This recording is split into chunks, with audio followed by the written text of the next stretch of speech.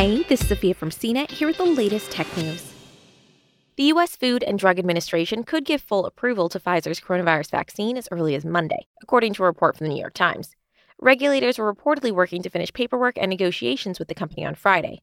The 2-dose Pfizer vaccine is currently being given in the U.S. under an emergency use authorization, which was granted in December. Pfizer and its partner, BioNTech, sought full approval from the FDA in May. Full approval would allow Pfizer to market its vaccine directly to consumers and could make it easier for government agencies and schools to require vaccinations. More than 203 million doses of the Pfizer vaccine have been administered in the U.S., according to data from the Centers for Disease Control and Prevention.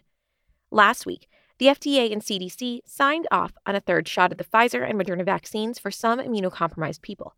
And last week, health officials with the Biden administration said fully vaccinated adults who received the Pfizer or Moderna shots will be eligible for a booster shot starting next month.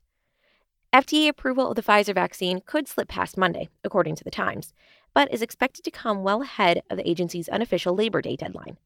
The FDA declined to comment. Moderna is also seeking FDA approval of its COVID-19 vaccine, though a decision reportedly may take several more weeks. For more of the latest tech news, visit cnet.com.